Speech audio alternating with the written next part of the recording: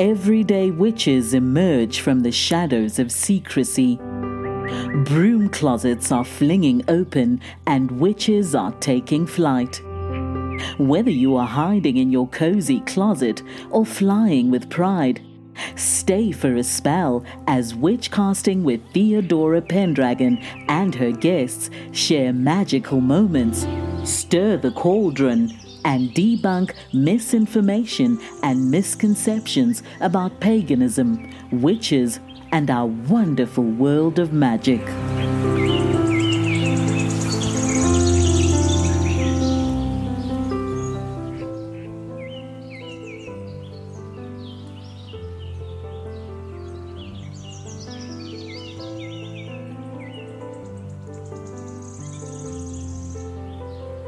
Hello, Theodora Pendragon here, and today we have a special guest, Rosemary, who's an astrologer. Welcome. Thanks for having me. Tell us a little bit about being an astrologer and what that's like. And I understand that you live in North Carolina. I live just outside of Asheville, North Carolina. I don't have an Asheville address. I actually live in the next county north, and I live deep in a holler, and it's pretty awesome and magical out here, and I love it. But the thing is, in Asheville, like, being an astrologer is like a normal thing you could say. Like, I could just say that and nobody would bat an eye.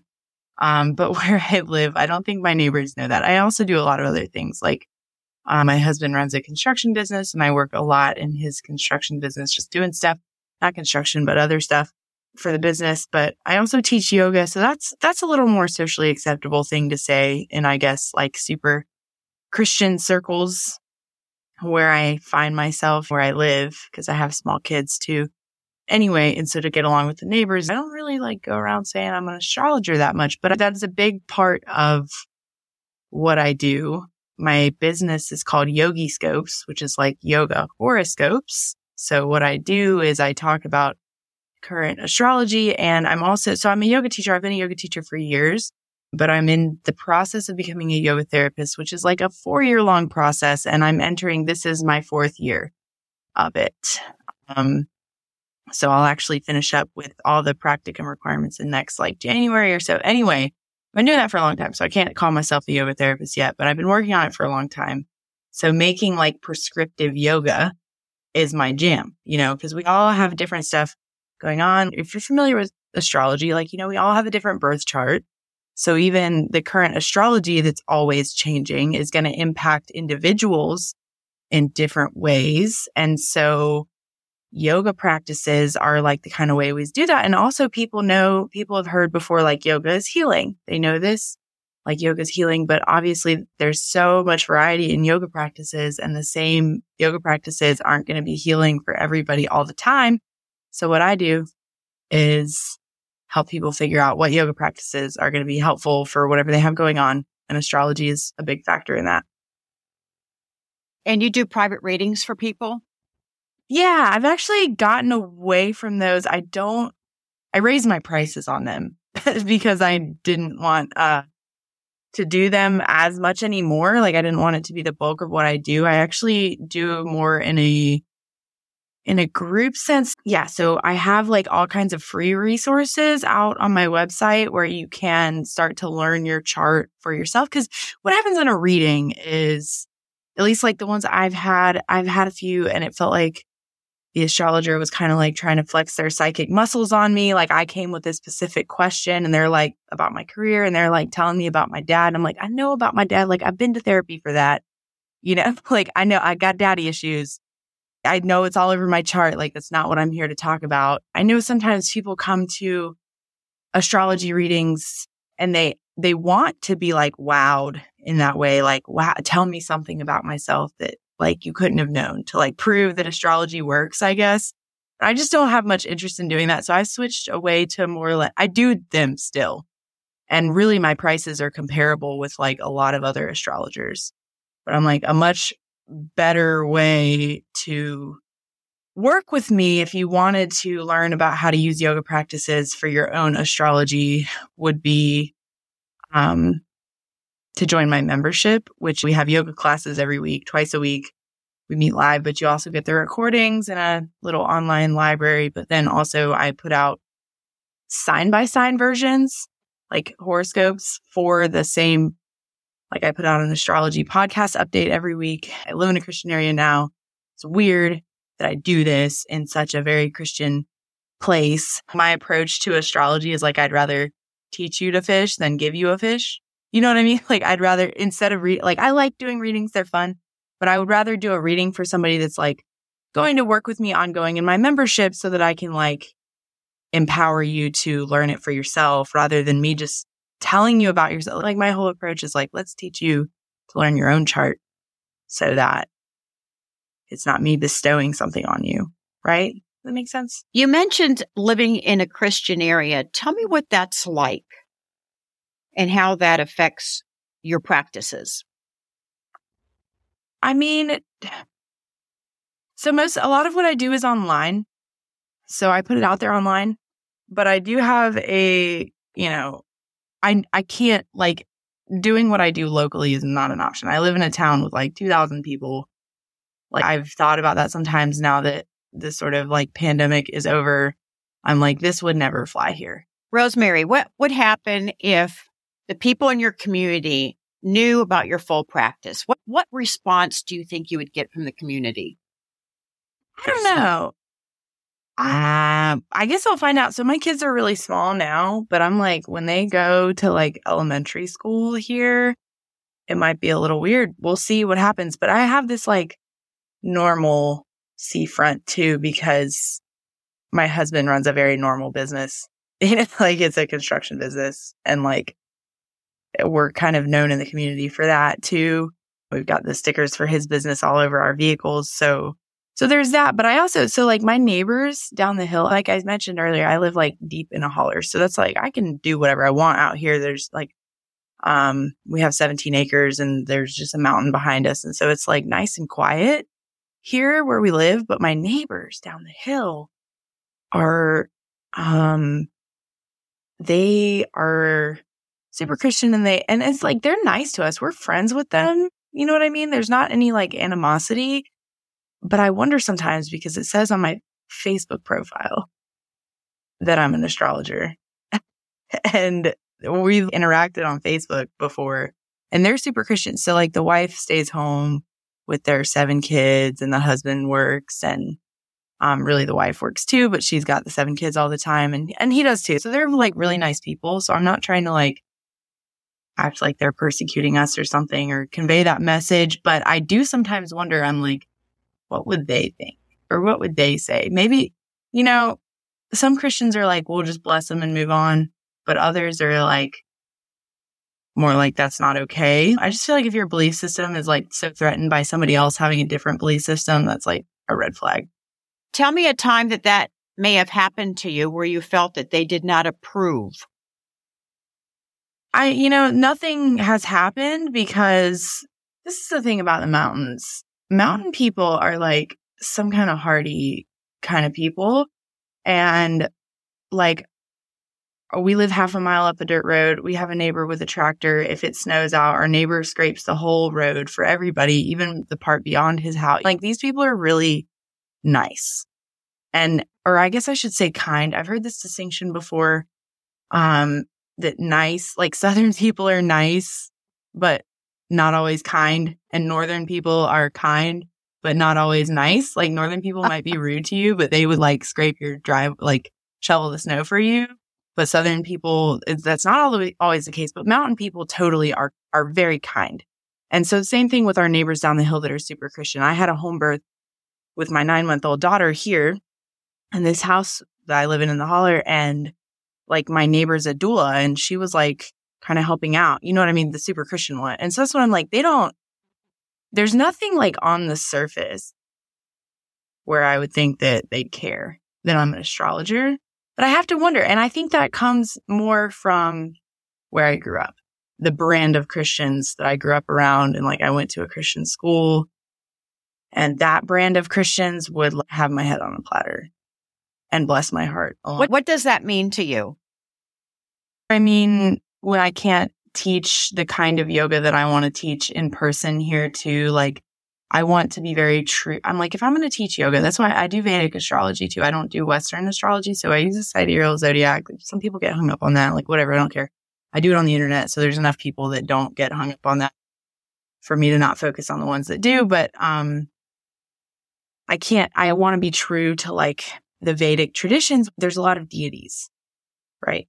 And that's problematic. I can't like talk about all these deities if I were to teach a local yoga class. What I do instead is I go into Asheville where it's cool and fine. You know, like they're into that kind of stuff in Asheville, but out here in the holler, they're not. But I think like I don't know. It's just like I wouldn't go there because I've seen in yoga spaces where people are like, like Christian yoga, they talk about Christian yoga and can the two coexist, Christianity and yoga? And I'm like, yeah, if you whitewash it, sure. But if you want to stay true to the Vedas, like the philosophy is tightly interwoven with deities. Monotheistic culture is so threatened by just hearing the myths of the deities, then these things are just incompatible and I just won't go there. So that's what it is. Like, it's nothing like I'm not here stirring up shit, really, because the work I do is online. What makes Asheville so different from where you live? Asheville has always been a tourist destination. That's all it's ever been. It's only on the map because of the Biltmore estate. The Vanderbilts, very ancient, rich family. Ancient, it's maybe not the right word, but it's a rich family from long ago, the 1800s or something, built this big house here called the Biltmore estate. And so Asheville as a town, and then there's also the Grove Park Inn, which has been around just almost as long. So Asheville as a town has pretty much only ever existed as a vacation destination for rich people, extremely wealthy people. And that's what Asheville is. And so it has a lot of artists, which this is like another thing I maybe shouldn't say. Like the artists in Asheville kind of get offended sometimes because they're like, oh, the only economy here is like food and beverage. And I'm like, yeah, hospitality. Our only economy is tourism. And so it works really well for artists because that's why you can't just be an artist. It's a lot harder to be an artist in a small town that's in the middle of nowhere, like where I grew up, because there's only so many people there and they're, not buying art in the same way that tourists are. So that's good.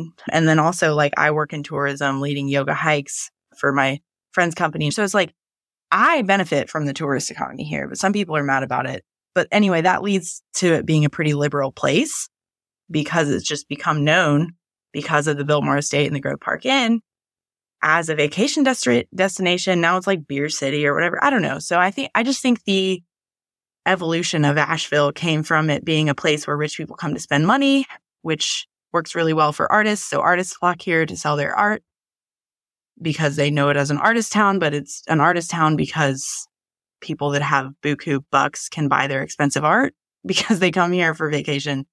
And so I think that's why Asheville is this like weird bubble in the rest of Appalachia. So I live just north of Asheville, deep in Appalachia, and this town kind of resembles the rest of Appalachia. It's like poor, pretty country. You know what I mean? But I grew up in that, so I'm like fine with it. You said you grew up in that. Tell us about your family of origin and how you were brought up. What was the faith in your home? Both of my parents were like Episcopalian, I guess, which my mom always jokingly called basement Catholics, or they're Catholics, but they're allowed to get divorced is the only difference between Episcopalians and Catholics. So that was a little more chill, but Episcopalians is very similar to Catholic in that there's like chanting and it's really boring for a kid. So I grew up because my family was super Christian. We went to church every Sunday, got all dressed up. I had the little lacy socks and the Mary Janes and whatever. But my friends, everybody on my little block that I grew up on, were Southern Baptists. And so we didn't have Wednesday night church. Episcopalians didn't. We only had Sundays. And my friends had a Wednesday night church and they were doing all kinds of fun stuff at Wednesday night church. So I would go with them. I would just ride with my friend that lived down the block to a Wednesday night church, which was a Southern Baptist church. And I had a lot of fun with that. I was in their Christmas plays and I loved being in the little plays and just doing the little youth programs. I was also in Bible drill where we had to memorize Bible verses and go and compete at how perfectly we could recite the Bible verses with other kids. So that was just like a thing. I don't know. I grew up and it was fun until I went to that Christian school when I was in 5th and then 6th grade. And then they were on some weird stuff. We would miss like just whatever class we had on Wednesday mornings to go to chapel, which was at a church across the street. And they would do all kinds of weird stuff. And that culture kind of turned me off from religion. I started to question it. I was also like of the age where you start to question your parents, where you come from and stuff. Is this a school that your parents wanted you to go to, or was this a school that you wanted to go to because that's what your friend did? I wanted to. My friend didn't even go there, but for whatever reason, I don't know why. I just got into my head that I like wanted to go there. You know what I mean? Like, and my mom was cool with it because I was starting 5th grade and my brother was starting 6th grade, and my mom's a lawyer. She was a prosecutor at the time. Now she's a defense attorney, but at the time she was a prosecutor, and she prosecuted a ton of stuff out of the public middle school. And so she was like, maybe it'll be the best things if my son doesn't go there. Like, maybe that's a good idea. And so she was like, okay, when I was me that proposed it.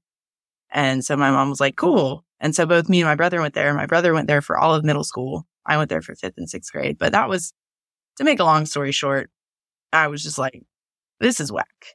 So you started in the 5th grade. When did you start thinking it was whack? Probably in 5th grade, because I went there again for 6th grade. And by the middle of 6th grade, I was like, please let me go back to public school. And my mom did. For 7th and 8th grade, I went back to public school while my brother stayed there until my brother came back to public school in high school. But yeah, my brother stayed there. What was it about that private school that you started thinking, this is whack? This is not what resonates with me. So it was the chapel on Wednesdays, and we had a couple where people would come and speak in tongues, and they would do like altar calls, and they would do weird stuff at the altar calls and whatever. But that was fine. I think I was happy to be out of class as like a 11-year-old. I was like, whatever. I'd rather sit here and watch this weird stuff than be learning about math, you know? But we had Bible class. So I also liked the public school the private school because they had violin class, and I played violin. That was part of why I wanted to go there. So I got to have a violin class during the day. But also we had Bible class, and we read Left Behind, the book series or whatever. And they would talk about how evolution is not real. And I was like, they were teaching us this curriculum in science class about how like evolution is not real. And I was just like, I don't know. As a 6th grader, I was like, I can already tell this is like, there's a good case for evolution. You know what I mean? And in my brain, I think also because my parents were Episcopalian, and Episcopalians are a little bit more open to science and religion coexisting than fundamentalist Baptists are. And I was just like, why is your belief system so threatened by science? You know, like, why can't you still believe in God and spirituality and stuff? Do you have an answer for that? Why I think people's belief systems are threatened by science? For sure. I think it's because, you got me like saying some stuff I probably shouldn't say, but I will. Anyway, these are my beliefs though too, is that Christianity evolved as there wasn't really government. There was like feudalism, and it evolved. I don't really believe that people can be self-governing. Like once upon a time, I was libertarian, but then I realized that people can't even put the shopping cart away, right? So obviously people can't be trusted to do something simple for the benefit of others. So anyway, I don't really believe that people can be self-governing. Like I think people need something to make them watch out for other people. Some direction. And not just care about themselves. But anyway, Christianity evolved out of that, out of like needing a system for government, right? And so that's kind of what it is. And that's kind of where it's evolved from. It was like government before there was government, you know, teaching people how to be and act and care for other people and be a decent human being. But then it evolved to this system of power and patriarchy. And I think there are folks that are really threatened by losing that inherent power that has just been bestowed on them because that's always been the system. I get the whole afterlife fear thing, but I'm also in recovery from like an opiate addiction. So I've been kind of like hell on earth, I guess you could say. I'll just worry about this lifetime before I worry about the next one, the afterlife or whatever that is. That's all I can handle right now. And congratulations on your recovery. Thanks. Yeah. So does your family know about your practices because they're not how you were raised? And my brother also, so he stayed at the Christian school longer than I did. And he also had a disillusionment with religion. Like we were both kind of raised in that. And he is now an engineer. So he's super into science. And so that's why he's like far the other way, super into science. So he thinks it's silly that I do astrology, whatever. I don't care. Like they know, but they don't care. I don't talk to them about it because it's not their belief system, but they don't care that that's what I do. You know what I mean?